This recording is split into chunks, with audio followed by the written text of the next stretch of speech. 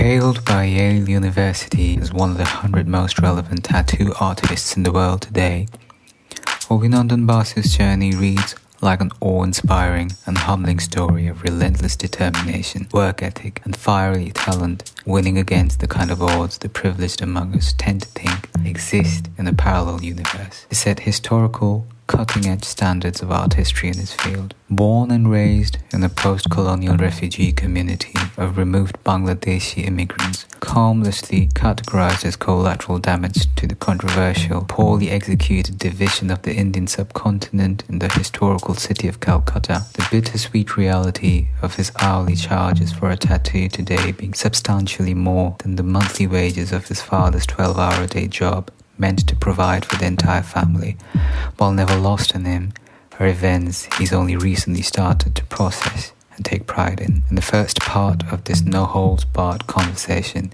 we visit our common ancestral city to dig deeper into how it all began. Hello fellow beings, welcome to Tapasya Loading, a safe space to attempt honest, raw and authentic conversation in homage to the ancient act of stoking a sacred fire.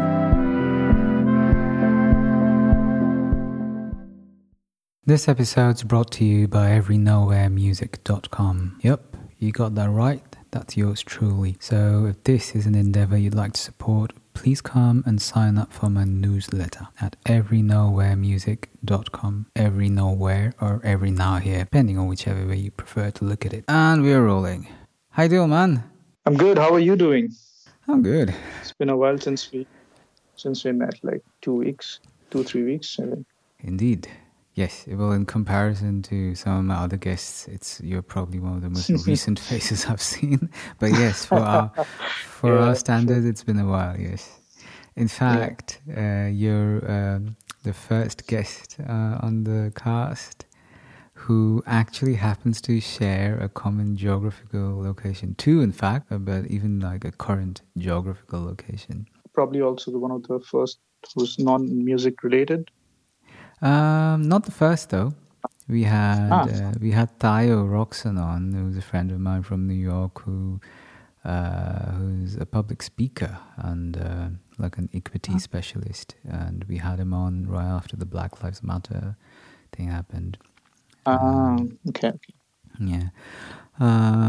Actually, contrary to what a lot of people think, I didn't start doing this to have musicians on per se. Mm-hmm. It's, in fact, if anything, in some ways, I kind of try and use this as a counterbalance to the more stereotypical concepts of, what a musician usually talks about, if that makes any sense.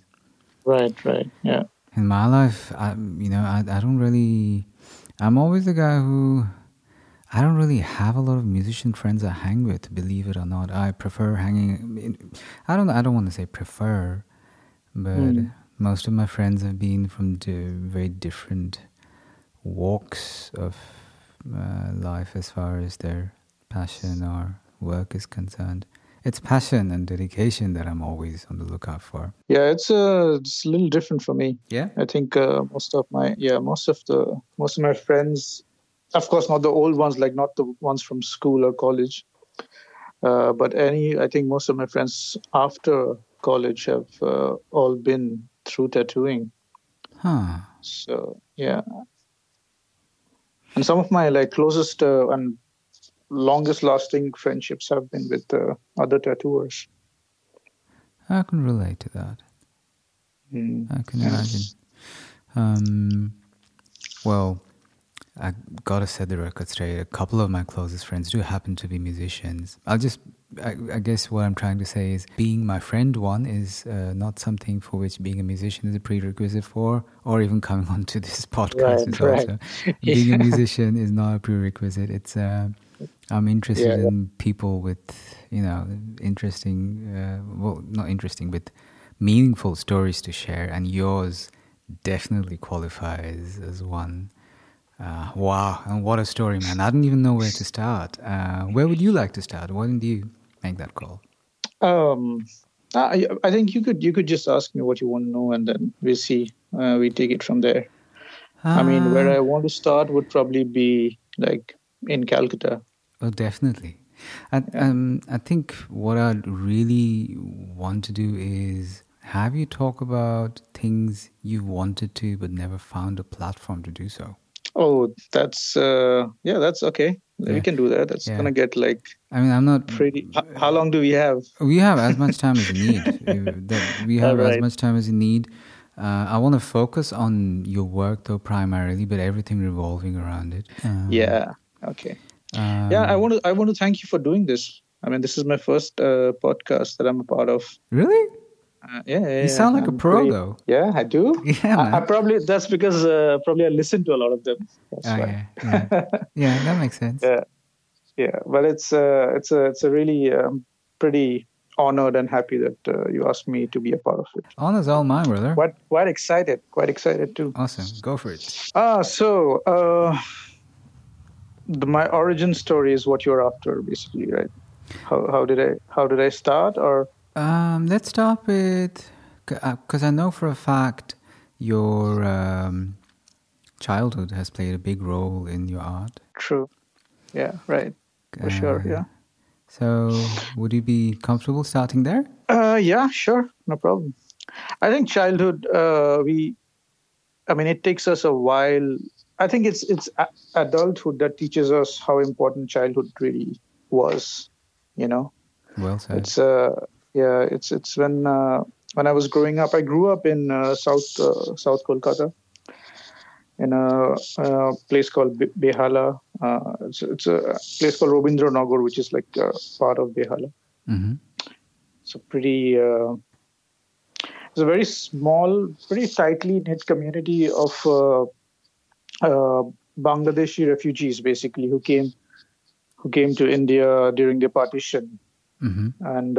And settled there. So the area where I grew up in, that wasn't even part of the West Bengal map. It was not even part of the Calcutta Municipal Corporation map. It was outside of it. It just got included in it maybe a decade back, maybe 10.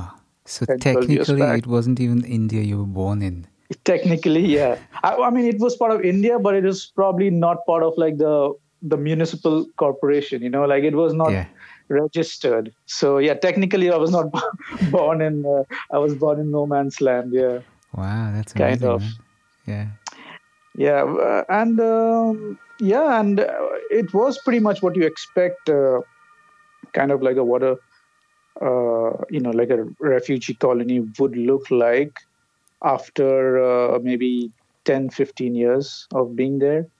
So basically what the Bangladeshi immigrants who were basically my grandmother, my father was super young when they moved. So what they basically did was they cleared all the marshland and then the forests and settled there. But usually the land did not belong to them. It was in my grandmother's case, the land belonged to one of her cousins or nephews. Mm-hmm. And we were just they were just allowed to stay there for a while. It was years later that my dad, after he'd been working for a while, that he saved up enough money to be able to buy that land from his uncle. But for that many years, we were just kind of allowed to stay there. So we did not even really have a proper house made of concrete or anything like that. It was a hut. It was not really a hut, because you see real huts in the villages of India. But it was not really that. Yeah. But it was kind of in between thing. Our roof was made of tiles and bamboo. Right. So it would in the monsoons it would be very tricky because we were surrounded by a lot of coconut trees, and so the coconuts would often fall on the roof, and it would crack the tiles. And then in the monsoon, the water would be falling down. So we had to keep buckets in the room to collect all the water that was falling from the roof. Yeah, I've stayed in one of those houses actually for a year in down south. I mean, when I think about it now, it seems pretty cool, but that time it wasn't. And now it seems nice, but like that point of time, it wasn't. So how did you feel at that point of time? When I was very young, it was a lot of fun because I thought, okay, it's so cool that water is falling from top, and we are putting like these buckets in the middle of the room. It was like a fun thing, But as I grew up, the world has its way of telling you where you stand, right? Even if you're very young.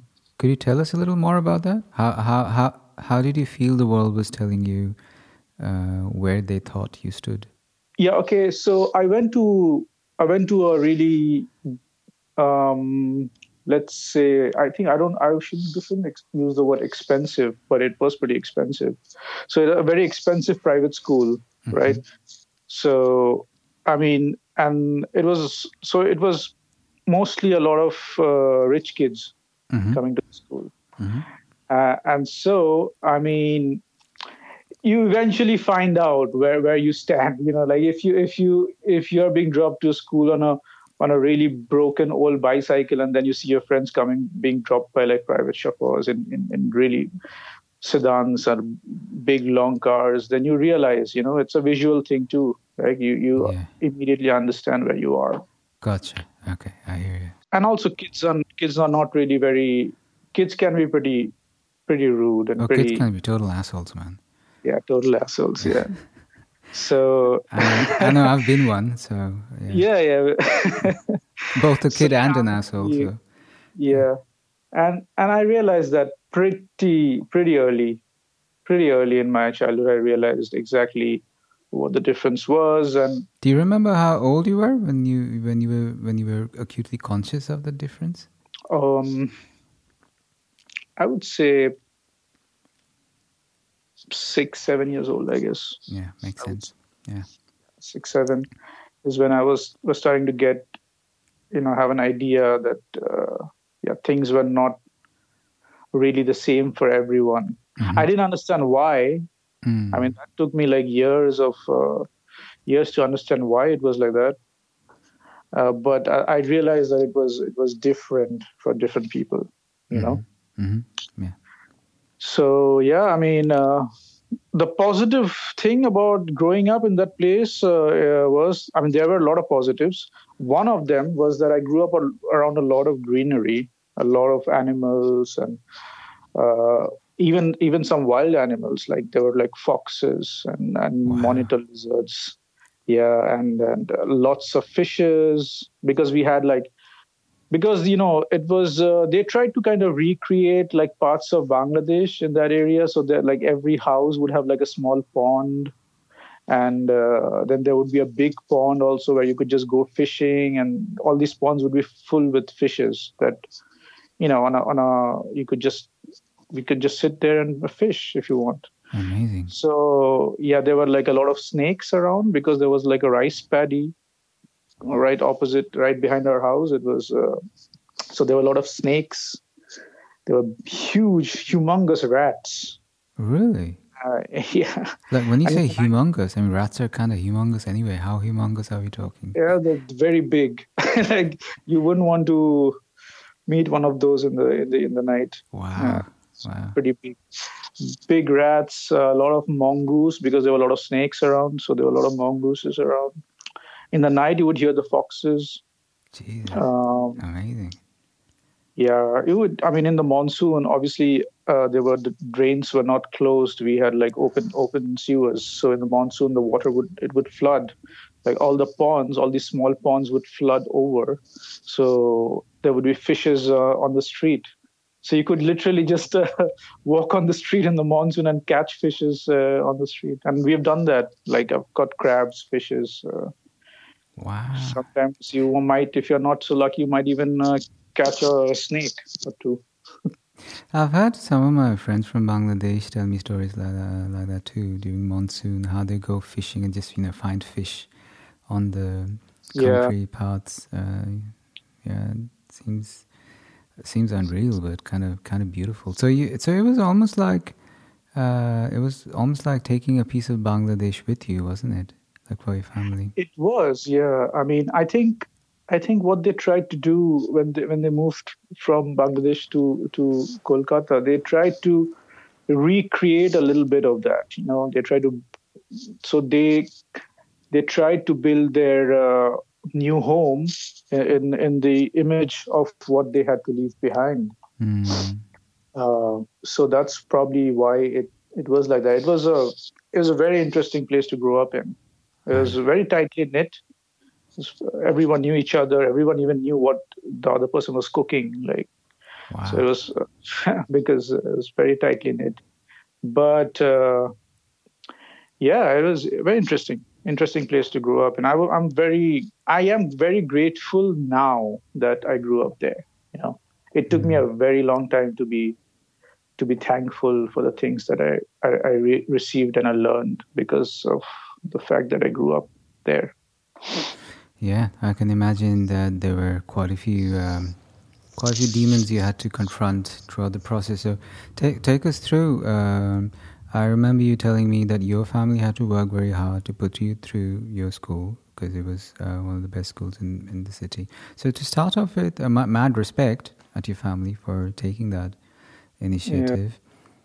Yeah. And would you say, were there others in your community as well who were also going to similar schools, or were you one of the very few? Sadly, I do not know anyone else.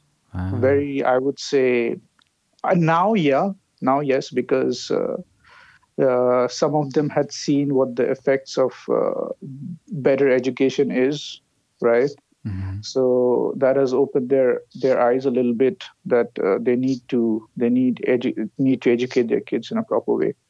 So now, yes, a lot of the kids nowadays, they're going to better schools. But when I was growing up, I think I was the only one from that, like my neighborhood, who went to a school like that.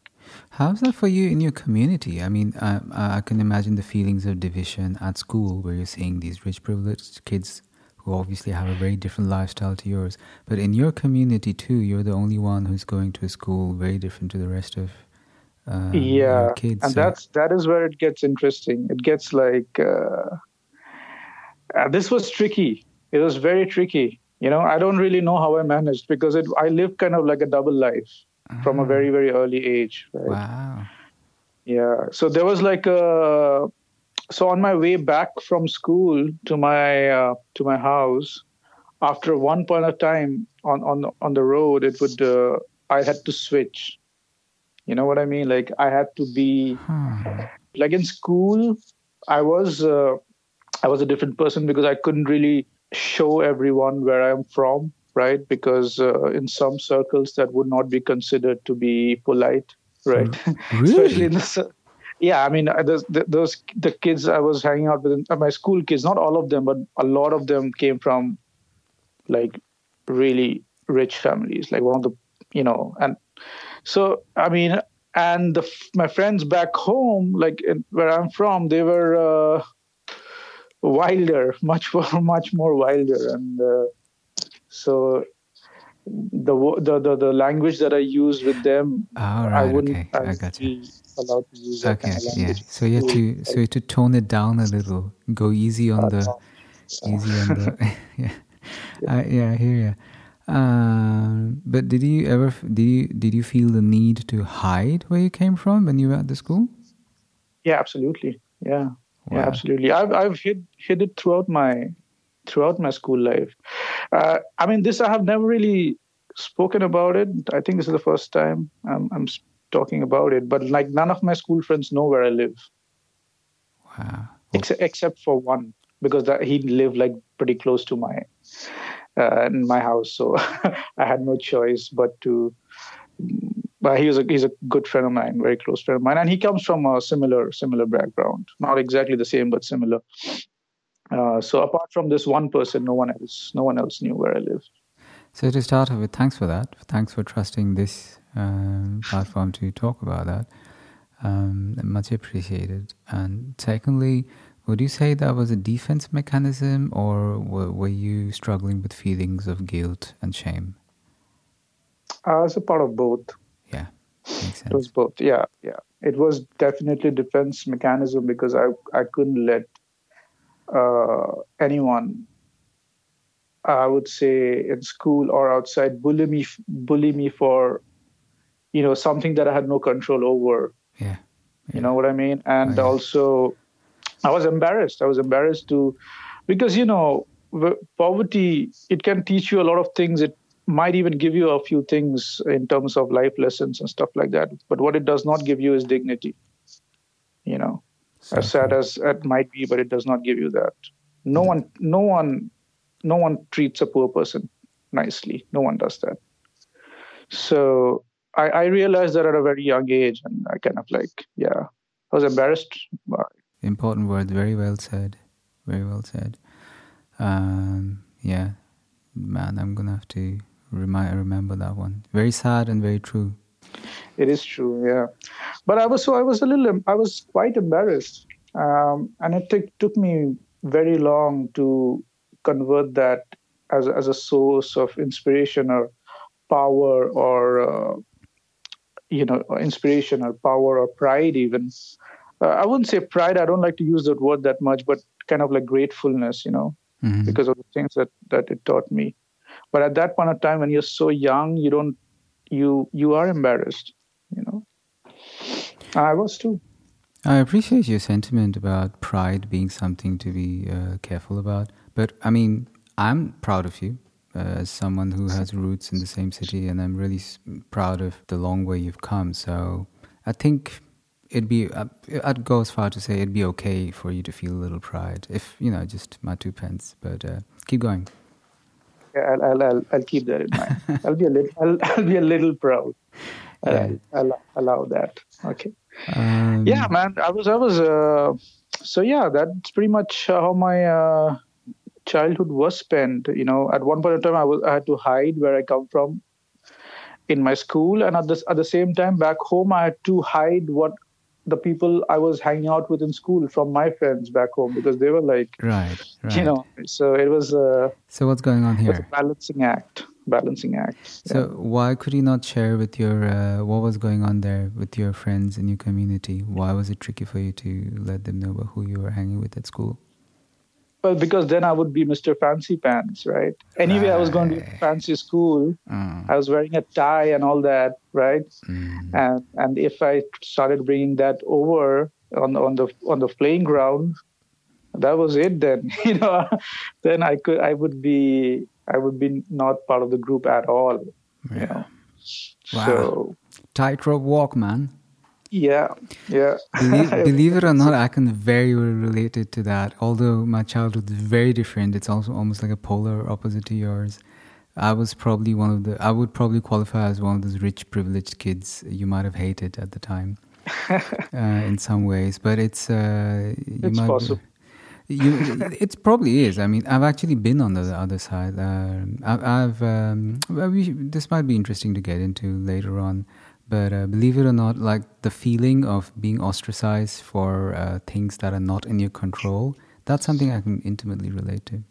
Yeah, I mean, and it presents itself in so many different ways, right? I mean, I think that's also one of the main reasons why people who grow up not belonging or not with the feeling of not belonging anywhere usually end up finding a voice in the arts, right? Like it probably end up being a musician or an artist or a painter or an actor or any of those things because I think it fundamentally changes them. Yes, true. Fact that they did not feel at home pretty much anywhere Hmm. fundamentally changes them. The home needs to be found somewhere else, Exactly. Yeah. within. But let's get back to your story though. So you're at school. How were your teen years? How was puberty?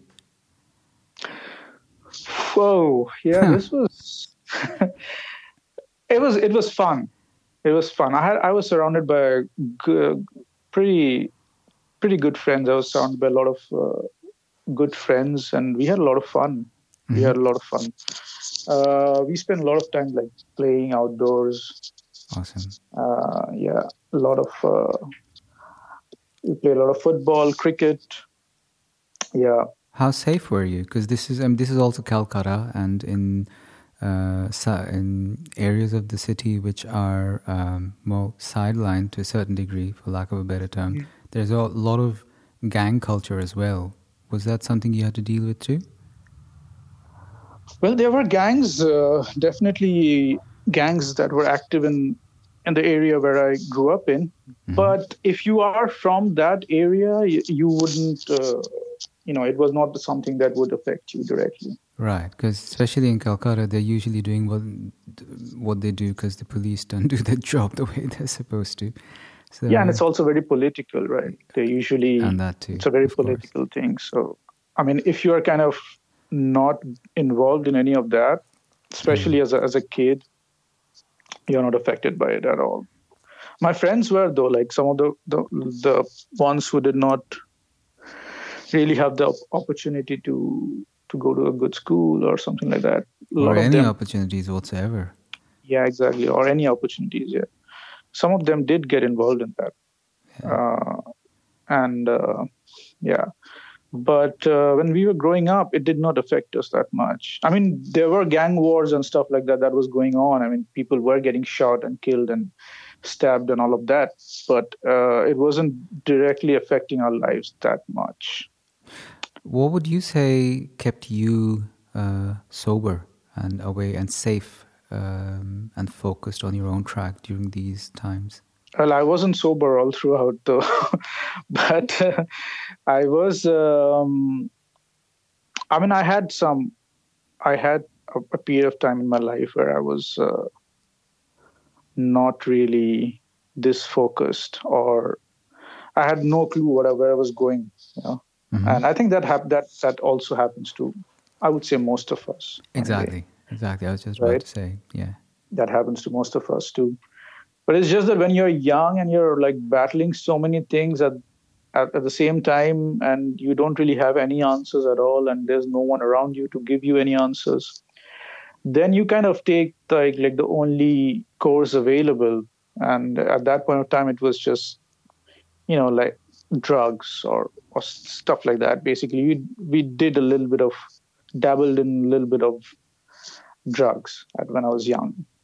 So, and thankfully I did not get hooked onto any of that. But that happened. And in Calcutta also, it's pretty easily available. There's a pretty strong exactly. I was assumed that was an environment you're very much exposed and dealing with, especially around about that time, which is why I was curious about puberty and post-puberty, early adulthood, late teenage years. That's where most of us are dealing with most of the crossroads. So, which is why I kind of, circling back to that question. What would you say? Because I think this is something... What kept me going? Is that the question? Yeah. It was mainly basically my responsibility towards my parents. Really? Yeah. Because I knew I couldn't fuck up. Like that wasn't an option at all. Interesting. So whatever I did, whatever I had to do, I had no clue what I was going to do, but I knew that whatever it is that I did, I had to succeed, or I had to do it really well. Okay. I thought you would, I was expecting you to say your art is what gave you the focus. But that's actually a very interesting answer. I didn't see it coming. Yeah, the art part of it came later. Really? And yeah, that came later. But it was the fact that I had to do something for my parents because they did so much for me. That feeling of having to do something was always there.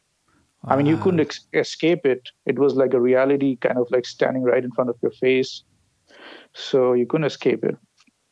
I tried. I did drugs and all that, but it didn't really help. No, they usually tend to not. Yeah. What's your first memory of your earliest encounter with art? With the art? Generally. Yeah, that goes back a long time back. When I was... I've been told that my mother was a really good artist. I say was because I've not seen her draw or paint at all. Like I've never seen her do that. But her brother, my mama, who's also a very, very good artist, always claimed that my mother was better than him. So she must have been really good. Unfortunately, I've never seen her draw because probably, she got busy with life and me and everything else. So, but what I did see her doing was draw alponas, which for people who do not know is like these designs, kind of like semi-geometric, semi-organic designs that we draw on the floor during some festivals or religious festivals, right? So I've seen her do that, and I think that probably is my earliest memory of design or drawing or art, Beautiful. if you could call it that. Beautiful. Yeah. And it's done with rice paint, right? Yeah, it's done with like ground powdered rice mixed with water. Yeah. And you dip like a cotton or a piece of cloth in it and use your finger. The cloth kind of provides like a source of the paint, which is like rice water. And then you use your finger to kind of draw the designs on the floor. Wow. Yeah. I would say that is my earliest memory of drawings. So almost your artistic roots in some ways. Yeah, I mean, I think all my understanding of aesthetics and designing comes from that. Beautiful. Yeah. Did tattooing happen first or painting? I actually never painted. I mostly drew because painting required you to buy stuff that I couldn't buy. Wow. So couldn't afford, basically. No, I couldn't. I just drew a lot. I was always drawing. I was winning a few of these sit and draw competitions that are very common in Calcutta. If most people from Calcutta would know these, right? And then during the Pujo or the festivals, we'll have these sit and draw competitions. And I was winning a few of those in my neighborhood. So like crayon or pencil or? Pencil, crayons, mostly crayons, crayons. And because sometimes these competitions would give those crayons too, right? They would like give them out. So I didn't really have to buy anything. So, do you remember the first competition you participated in? Yeah, I think I won like 3-4 of them. I won one with my school. There's one competition in Alipur. That I went through with my school and I won that one. And there was a few in my uncle's neighborhood. There was, I think, one in my neighborhood. Yeah. Amazing. One in my dad's office, which I did not win. And I have a very distinct memory of that loss. Like it wasn't a competition. So, I mean, it was, but it wasn't also. But I remember that drawing competition very, very distinctly because I lost that one. Wow. And I was absolutely sure that I was supposed to win. And it really broke me. As a kid, I came home and I cried. How old were you? I'm not really sure, but I think it was between like 8 to 10 years old, I think, around that time. Gotcha. Yeah, because I'll tell you why. Because it's interesting story. I mean, it's not a very funny story, but it's interesting. Because they had my dad's office.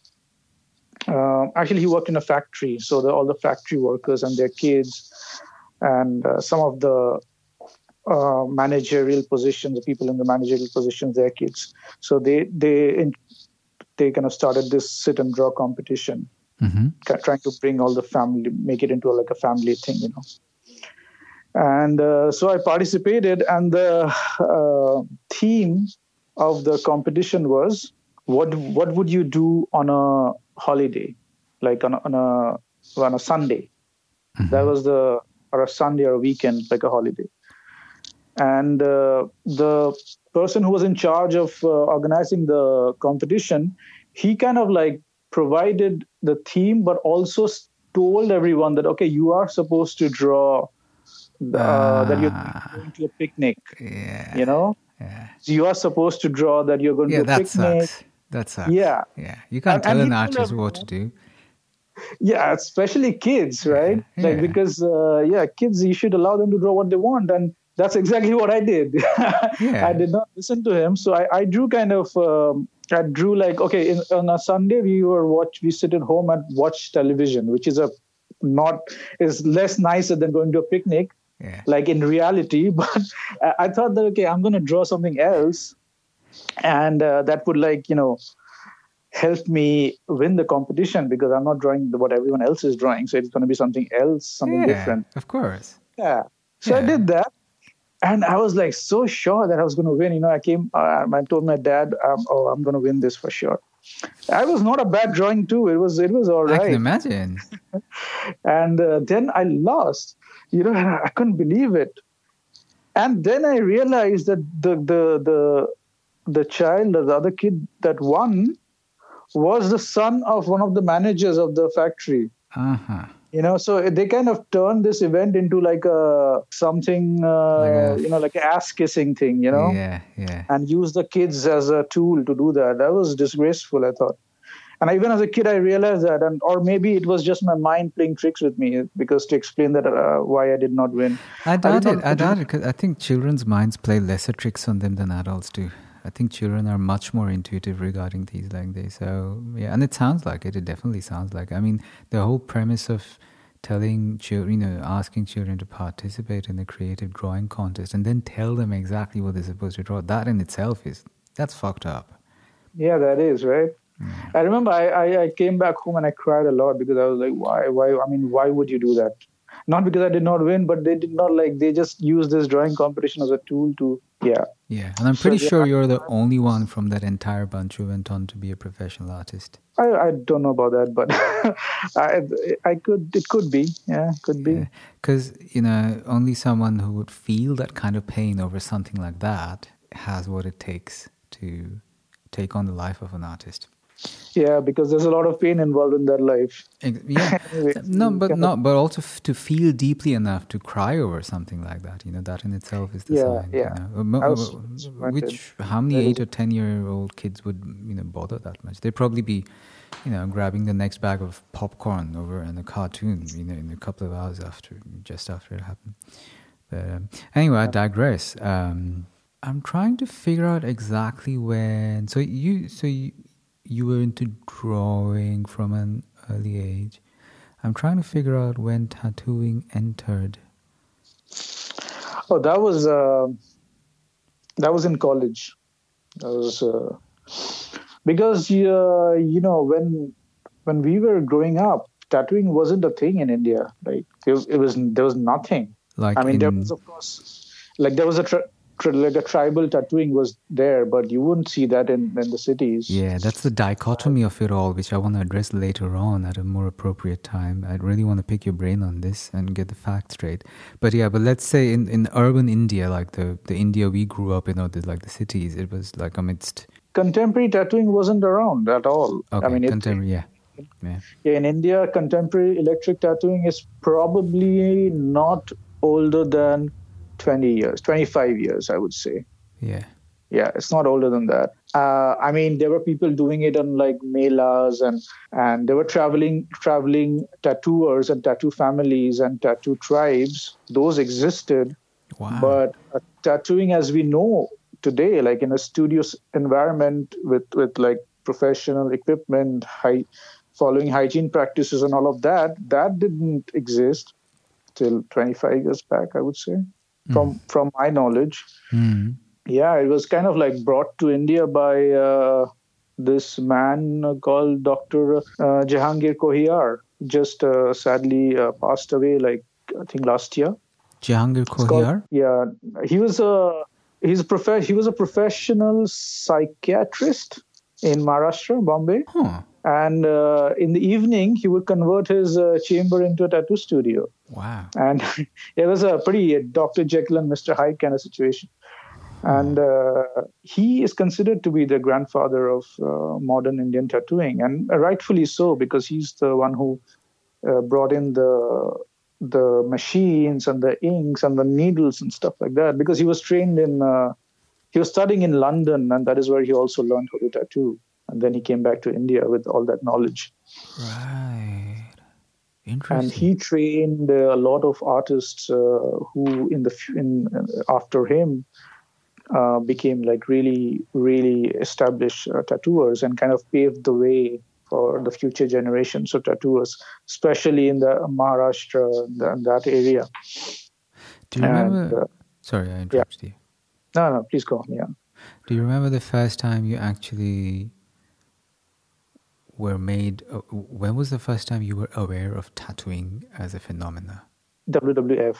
That time it was worldwide wrestling. Okay, those are the first time I saw tattoos on people. That's the first time I saw elaborate tattoos on people.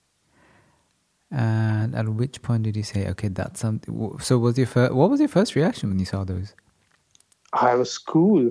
Yeah. I immediately wanted it. Do you remember why you thought it was cool? I think it's a visual thing. Okay. Yeah. I think it's a visual thing because obviously it's a very impressive looking people, and they have these designs drawn on them, which becomes part of the character. Like you know this person because sometimes because of the tattoo, right? Yeah. Like a lot of these wrestlers had these very designs tattooed on them, which became like really famous designs in itself. Mm. And I thought it was so cool and so interesting that they could do that. So I got tattooed at the first chance that I got. and did you know you wanted to be tattooed when you saw the WWF wrestlers? Yeah, absolutely. Yeah, there was no doubt that I was going to get tattooed. And between that and your first tattoo, how much time? Decades. I mean, I saw WWF. I was exposed to that was probably maybe when I was like 14. And how old were you when you had your first tattoo? Not then. It's not a decade now that I think about it. I think I got my first tattoo when I was 21, I think I would say. Yeah, in my college. So 18, 19, 20. I would say 20. Yeah. Tell us about that first tattoo. How did it come about? Well, I was in Bangalore. I was studying in Bangalore, and I think one evening I was just we were out with our friends and to one of the party streets. We were just like walking back to our hostel, and there was this small little poster on the wall which says permanent tattoos, and if you want to get a permanent tattoo, you contact this phone number or come to this address. Basically that's it. There was nothing else on that. So I took down the number, called the guy, and he said, okay, yeah, here my studio is in, I think the mall was called Dubai Plaza. Mm-hmm. Third floor, come here and we can discuss what you want to get. So I went there, and I was like, it was very expensive, the tattoos. I mean, for that time, it was like pretty expensive. Mm-hmm. And he was probably the only guy in Bangalore at that time tattooing too. So gotcha. It kind of had like a monopoly. Mm-hmm. And it was a very cool place, a very, very small little shop, extremely small, but the guy was super friendly. It was looked like a heavy metal guy. He was listening to heavy metal, bald head. It looks pretty cool. It was a nice place to be, and I felt pretty nice to be there. Good. And then I heard the price, and I was like, okay, this is pretty out of my budget. So I had to kind of like borrowed money from my friends, and then I later worked in a call center for a while to pay him back. Wow. And got tattooed. Yeah, that's pretty much how I started. I mean, my first tattoo. So just FYI for my listeners, I just realized something. Let's say you were 21. And you're 32 now? I wish. I'm 35 now. Yeah, still, that's like, number one, at the start of it, that's still very young. And that just made me realize you've been, like, for my listeners, you have been quoted to be officially one of the most significant tattoo artists in the world amongst the first 100. And that career is something you've went on to build in less than 15 years. 13 years. 13 years. 12, this December I'll finish 13 years. Holy shit, I hadn't even realized that. And for again, at this point I should tell my listeners, I've also been extensively tattooed by Obi as well. I have a sleeve. Well, this podcast is completely audio, so there's no way I can show you, but there's some stuff on both our Instagram accounts as well. And I had no idea. That's not something I'd actually thought about. That your career is just 13 years old. That's really young for all the achievements you've done. Thank you. I kind of started, there's probably a reason for that. It's also because most of the tattooers who are also my friends in India, usually they move to tattooing from another profession. Mm-hmm. Right? Either they were in advertising, or they were in a professional commercial artists. Some of them were jewelers, some of them were musicians, some of them were graphic designers, right? Yeah. Fashion designers. But I had no other profession. Tattooing was my profession. Right after college, I started tattooing. So I never really, quote unquote, had a real job. I can relate to that intimately, and I don't know how it was for you, but for me, I realized at that junction where I knew I had to make major life decisions. I knew music was the only thing I could do, because there was literally nothing else I was good at, or else I thought I was good at writing, but at the time, me too. Yeah, that was almost a similar career path that I had in mind before tattooing, writing. Yeah. Yeah. In fact, I was silly enough to think that I could be a poet. And nothing silly about it at all. I mean, some would say thinking you could be a tattoo artist and a global figure at the same would be sillier. Yeah, they did. Yeah, I can imagine. I wanted to be. There was one of the things now that you mentioned writing. Yeah, poetry was something that I was really keen on too, but do you still write? No. Now I have other ways to express myself. So okay. I mean, I write still, but nothing serious anymore.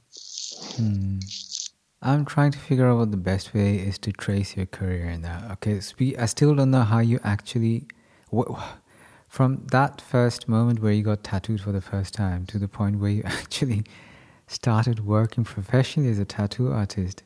Take us through what happened there. This is where things get really crazy. I can imagine. So when I first got my tattoo in Bangalore, I almost kind of already knew that I wanted to tattoo, because it was one of those moments. You sit down and you kind of already know, okay, this is what I'm going to do for the rest of my life. It was one of those things. Wow. But because tattooing was still it was not really, it was probably at that time, there were not more than 10 tattooers in the whole country. 10 in the entire country, a country of 1 billion people. I'm talking about I'm not considering the ones who are tattooing in Mela or tribal tattooers. Right. Those numbers would probably be much more, but I'm talking about electric contemporary tattooing. Registered, legal tattoo artists, basically. Yeah, well, the ones in the villages are not illegal, but it's just that, a studio environment tattooers who are kind of tattooing in a studio environment, right? Okay. Maybe 10, I would say. Mm-hmm. Yeah, that number went up to 15, 16 maybe when I started tattooing. And which year was this? When I started? Yeah. Or when I got tattooed? Round about that era when there were only about 15 tattoo studios in the entire country, in all of India. 2003 to 2006. Wow. And how many do you reckon there are now? Now? Wow. Yeah, that's a rough estimate. From the last news that I got, I think there are around 25,000 people with tattoo machines. I cannot say tattoo artists, but people with tattoo machines who are 25 to 30,000. Or how many tattoo studios do you think there are in India now? I have no idea, but I can tell you this from what I know is in Calcutta, just in Calcutta, not even West Bengal as a whole. 16 years back, there were like 0 tattoo studios, none. Yeah. Now there are close to about 100 just in Calcutta. Wow. Yeah. Man, those are figures. So from 15 in an entire country, which is close to a subcontinent, by the way, to 100 in each metropolitan. So yeah, that's just Calcutta, which is like that number goes. The number is probably 3 times that in Mumbai or something, or in Delhi. Wow. So much food for thought. But I don't want to lose focus on your story. So where were we? You knew that this is what you were going to be for the rest of your life. Yeah. But of course, I had no clue how to go about it, because like I said, even then tattooing was not really a thing. I mean, imagine Bangalore was such a big city full of youngsters, and there was just one tattooer. Mm-hmm. So chances of me trying to get into this were very slim. And also I had to study and I had to, get a job as soon as possible, because my father was about to retire. Then I had to be the earning member of the family as soon as possible, right? No pressure. And no pressure at all. No. Yeah, easy peasy. Yeah, so I finished my graduation and I went back to Calcutta for a year. I took a year off to kind of study for CAT, the examination that you take to get into like an MBA college. Yeah. And that was my plan, because that was like the easiest and the fastest way to get a job was to get an MBA degree. And that is when I got exposed to the tattooing. And needless to say, I didn't do my MBA. But I got introduced to a few people who exposed me to the world of tattooing, and I took it and ran with it from there pretty much. Yeah, one of them was this ex-con from California. He was deported to India. Huh. Under circumstances that I don't think I should reveal, but he was living in my neighborhood, and he was one of the first guys to kind of show me what tattooing is pretty much. I mean, not that he knew a lot, but he was in prison for so long that he knew what we call as prison tattooing, So he had, and my exposure or my initiation in tattooing was through that. So wait, this dude was American or like Indian American? He was, he was deported to India, so he wasn't really American, but he spent all his life in America. Gotcha. I can tell you that. Like, he spent all his life in America, but due to some problems that he got himself into, he had to be deported back to India, but he spent most of his life in America. And your initiation into tattooing hands-on, the first of it was through the medium of prison tattooing, like that specific form. Yeah, because he learned he was tattooing people from his room in my neighborhood, and he had learned that in prison. So he had this own homemade machine. He used to make his own inks. Wow. There was no needle. It was just a E string of a guitar, which was just sharpened. Jesus. You use a file and sharpen the E string of a guitar, hook it up with a Walkman motor, and you got a tattoo machine. Wow. For my friends who don't know what a Walkman is, it's a it's a portable tape recorder some of us used to listen to music on, and has a whirring tape mechanism. So there's rotating machinery in there. I'm guessing that's what is being used to. Yeah, the motor basically is used. And, you could use a toothbrush, electric toothbrush motor. You could use practically any motor, which is like the motor from an electric car. You could use those. How much can we talk about how you would you say he was your first teacher? Well, that would be a stretch, but I would say I don't know how to really categorize him. He helped me with my first baby steps in tattooing. I would say he was my first mentor in a way. Okay. Yeah, I would say that. Yes. Yeah. And so the first tattoo, do you remember your first tattoo as the artist and not the... I do. It's on a... I mean, there's a crazy story in that too, and I cannot tell you the entire story because it involves someone who's not there anymore amongst us. But I tattooed someone from my neighborhood as well, and later she had some unfortunate things happen to her, and stuff like that. But I remember my first tattoo very distinctly. And I also remember my second tattoo, actually. My first tattoo, well, actually, I made a mistake. My first tattoo is on a friend of mine. I did a big cross on his back. A big cross? Yeah. Like how big? Yeah. Well, for that time and for my skill level at that time, it was pretty big, pretty damn big. It took me 9 hours to finish. Hang on a minute. Your first tattoo was for 9 hours? Yeah.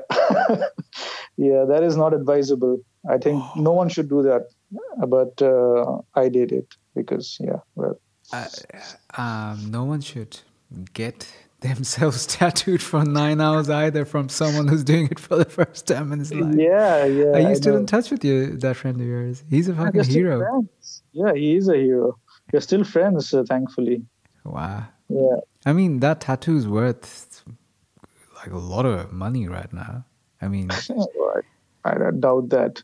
But yeah, he was really nice. Actually, he's the one who introduced me to this person who we're talking about before. Gotcha. So he's the guy who introduced me to him. And what's the machinery you used?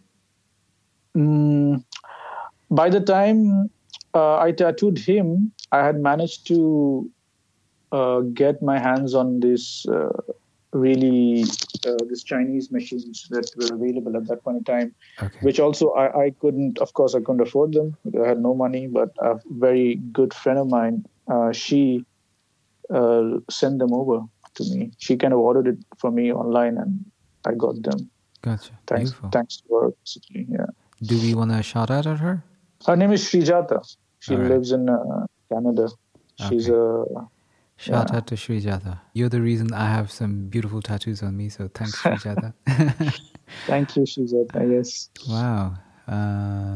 So it wasn't a tape recorder you were using to tattoo for 9 hours? No, I just used it once just to see how it feels, and he used it on me. So I got a tattoo from him with the tape recording machine, like a prison jig, basically. Wow. I need to take a look at that sometime. That must be pretty nice. Yeah. So tense. What happened next? You have your first tattoo. Did you charge him for it? My friend? Was it a paid job or was it just experimentation? No, that was my first tattoo. My first paid job is the one I was referring to before that. The woman. That was my first paid tattoo. Okay, and I'm trying to figure out. I mean, you hinted it's an area we probably shouldn't go towards, but I'm still slightly confused exactly to why. Well, because she kind of like were there repercussions of that tattoo? No, not because of the tattoo, but there's some things that happened to her in the future later on, which kind of gravely impacted her life. And then I think she also passed away a few years back. Okay. Not because of that incident per se, but like she was also sick, but obviously it had an impact on her. But yeah, so I don't want to like discuss that, but she was my first paid customer. Okay, but just to clarify, the unfortunate incident that happened in her life had nothing to do with you tattooing her. No. Okay. Gotcha. Okay. Yeah. What happens next? How do you get your business going? Well, there was no business at that time, man. I mean, I was... so what I did was my operation was basically kind of made some deals with salons, hair salons, and some beauty salons and some shady massage parlors in Calcutta. So I got to stop you at this point and tell you a funny story, because the barber I go to when I'm in Calcutta, he actually has some decent tattoos on him, and I asked him where he got those, and he said, "Oh, there's this dude who comes by. We can do it. We can have you have one done for you too if you want." And they're really pretty okay, the tattoos. I mean, and the prices are figures I shouldn't even mention on an international podcast, actually. Well, it all starts somewhere. I remember telling you this story, and you said, "Yeah, who do you think started that entire thing?" So let me get this straight. So legit, you're the one who started the whole practice of I would say that was the practice at that time, right? Okay. I kind of contributed a lot to it. Okay. But that was the norm that time. There were no tattoo studios around. So the only place you could tattoo, or the only place you thought you could get clients, was in a place where people went to beautify themselves. Exactly. Also, for my non-Desi listeners, before you blow your imagination out of proportion, it's kind of common. I mean, like barbershops and beauty salons in India or even in Asia, they're not just places you go to get a shampoo. There's a lot more that happens anyway. And in a way, for me, it doesn't, I don't find it jarring, tattooing in a beauty salon. It kind of even, they seem kind of interlinked anyway, on a random side note. Sorry. Well, you'd be surprised to know that is how tattooing was happening back in the day in Western countries as well. Actually, I'm not surprised to know. That makes complete sense to me. Yeah, tattooing was happening in barbershops, behind barbershops before. Right, I'm talking really, really in the, I would say, I don't even know which decade I'm talking about. It must be in the 50s or something, 60s or something like that. Yeah, that makes sense to me. It was happening behind barbershops. Gotcha.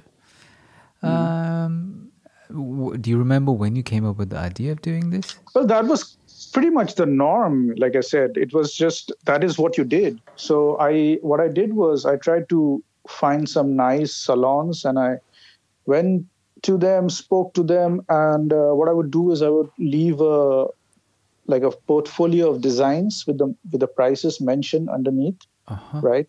And if someone is like getting a haircut or a massage or whatever, they could just go through the portfolio and select whatever designs they want. If they want one, then the shop would call us, and then I would hop on my bike, go there, set up, tattoo that, and then come back home.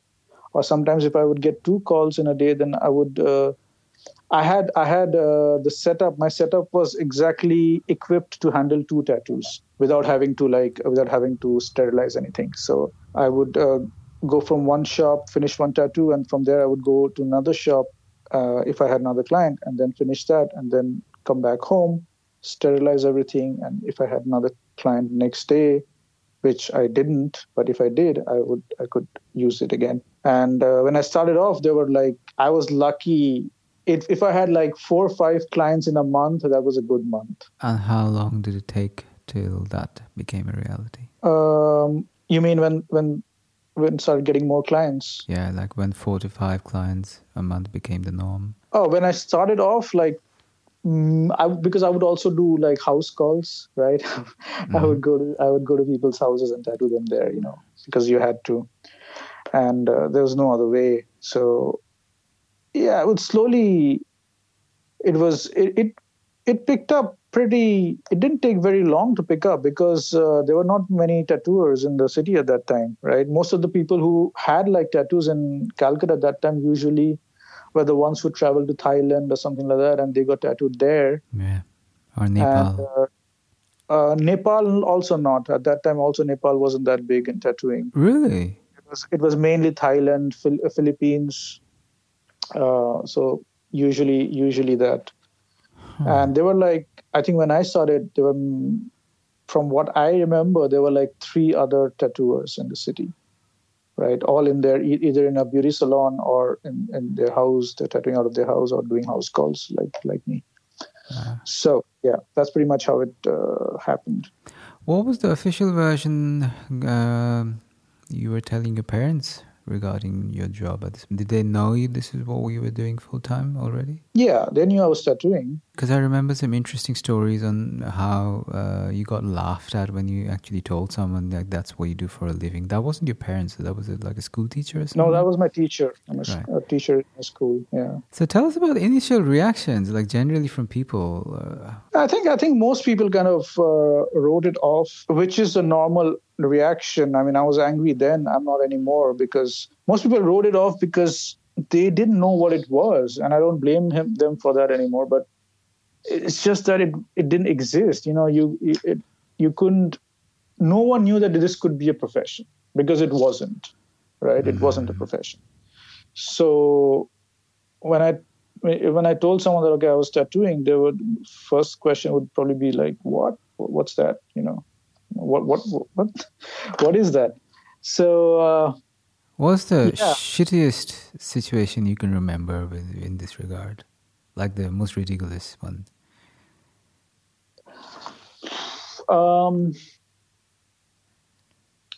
Well, I try not to remember these things, so that's why probably I don't remember them. I'm pretty sure I'm sure a lot of things happen, but it probably would be many times I would go to someone's place and tattoo them, and the money that I would get from tattooing, it would obviously get late sometimes, and so that I had to take a cab sometimes if I didn't have my motorbike. Mm-hmm. And the cab fare would be more than what I got paid for the tattoo. So that was not a lot of fun, but I didn't mind that at that time because I got to tattoo and I got to learn something new, and that was worth it. Wow, man, that's some next level shit there. Yeah, it's yeah, because I would be charging like 800 rupees or something, you know. Mm-hmm. 500, 800, 600 rupees for a tattoo. And sometimes if you take a cab in the night in Calcutta, you know how it is. They don't go by the meter, and they would charge you like 500 to travel from Salt Lake to where I lived. So, yeah, that's gone. Yeah. Wow. How many kilometers would that be for people who've never been to Kolkata, Salt Lake to Behala? Oh, I have no idea. That'll be what, 50? Oh, no, not that much. No? Salt Lake to Calcutta, no. I have no idea. I'm very, very bad with directions and stuff like that. Gratitude from the bottom of my heart for listening to the very end. Please consider taking a minute to subscribe to our show so you know when the next episode is out. This is a labour of love, one I hope snowballs into one that's sustainable in its attempt to support independent thought and authentic relating. And having you as a regular member of our audience is what makes that a realistic prospect. Much love and talk soon. Just another voice out in the